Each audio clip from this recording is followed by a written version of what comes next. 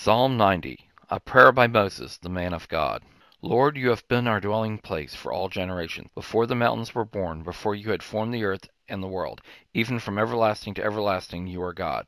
You turned man to destruction, saying, Return, you children of men. For 1,000 years in your sight are just like yesterday when it is past, like a watch in the night. You swept them away as they sleep. In the morning they sprout like new grass. In the morning it sprouts up and springs up.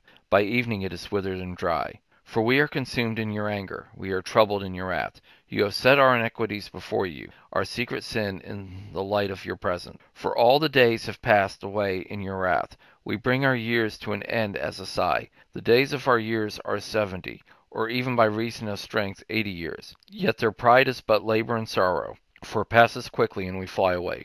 Who knows the power of your anger, your wrath according to the fear that is due you? So teach us to count our days, that we may gain a heart of wisdom. Relent, Yahweh, how long? Have compassion on your servants. Satisfy us in the morning with your loving kindness, that we may rejoice and be glad in all our days. Make us glad for as many days as you have afflicted us, for as many years as we have seen evil.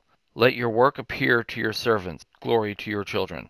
Let the favor of the Lord our God be on us. Establish the work of our hands for us. Yes, establish the work of our hands.